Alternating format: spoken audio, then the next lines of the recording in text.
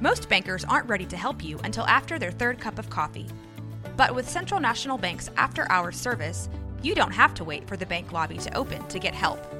You can contact us from 6 to 8:30 in the morning or from 5 to 10 in the evening, and we'll connect you to a real, live, local person who can answer questions and fix problems 7 days a week.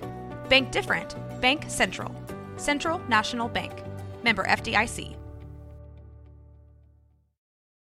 This episode is brought to you by Visit Williamsburg. In Williamsburg, Virginia, there's never too much of a good thing. Whether you're a foodie, a golfer, a history buff, a shopaholic, an outdoor enthusiast, or a thrill seeker, you'll find what you came for here and more. So ask yourself, what is it you want? Discover Williamsburg and plan your trip at visitwilliamsburg.com. Portergals presents Terrifying Tales. Hi, I'm Debbie. And I'm Allison. And we're the Poltergals.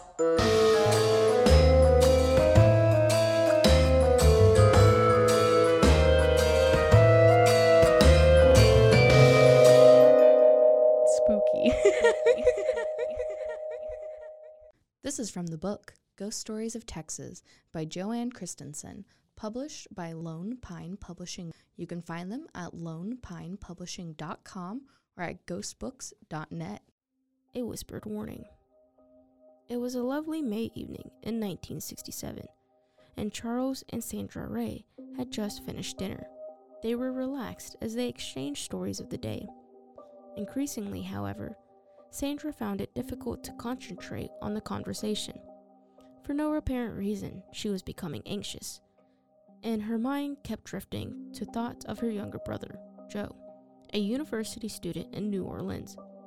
Joe was planning to drive home to Dallas for a visit that week. Charles Ray suggested to his wife that she was simply nervous about her brothers being on the highway and assured her that the drive was easy and nothing to be concerned about. Still, Sandra fretted throughout the evening and by bedtime felt much too tense to sleep. Sandra had no way of reaching her brother, so she called her parents. "Is anything wrong, Mom? I just can't shake this feeling." Sandra's mother assured her that all was well in their home, but Sandra's anxiety continued to grow, and she spent the entire night pacing the floor and worrying about her brother. Early the next morning, the phone rang. When Sandra picked up the receiver and heard Joe's voice, she nearly fainted with relief.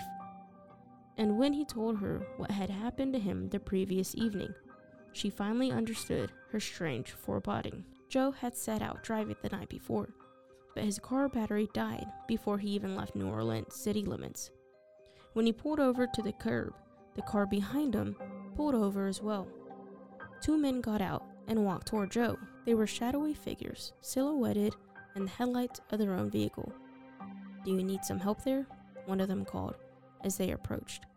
"Can we lend a hand?" They sounded like good Samaritans, but Joe later told Sandra that he knew instantly that something was amiss. He was right. It soon became apparent that the men intended to rob him, not help him. A gun was drawn and fight ensued, and Joe was luckily able to fend off his attackers and get back in his car. He prayed for a miracle as he turned the ignition key, and his prayer was answered when the dead engine roared to life. Joe sped off and drove to the nearest filling station, where he regained his composure and purchased a brand new battery. "I took a bit of a beating, but I'm thankful I wasn't murdered," he finished. Sandra was stunned. "How did you know, Joe?" she asked. "You said you knew right away that there was going to be trouble. How did you know?" There was a brief silence on the line. Then Joe answered. "You tell me, sis," he said. "Because when those men first approached me, it was your voice I heard whispering in my ear. You said, 'Danger, my brother, danger.'"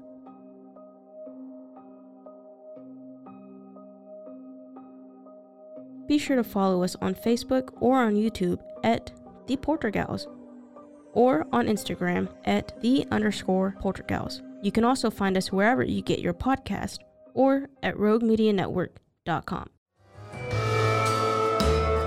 You've been listening to The Poltergals, a Rogue Media Network podcast.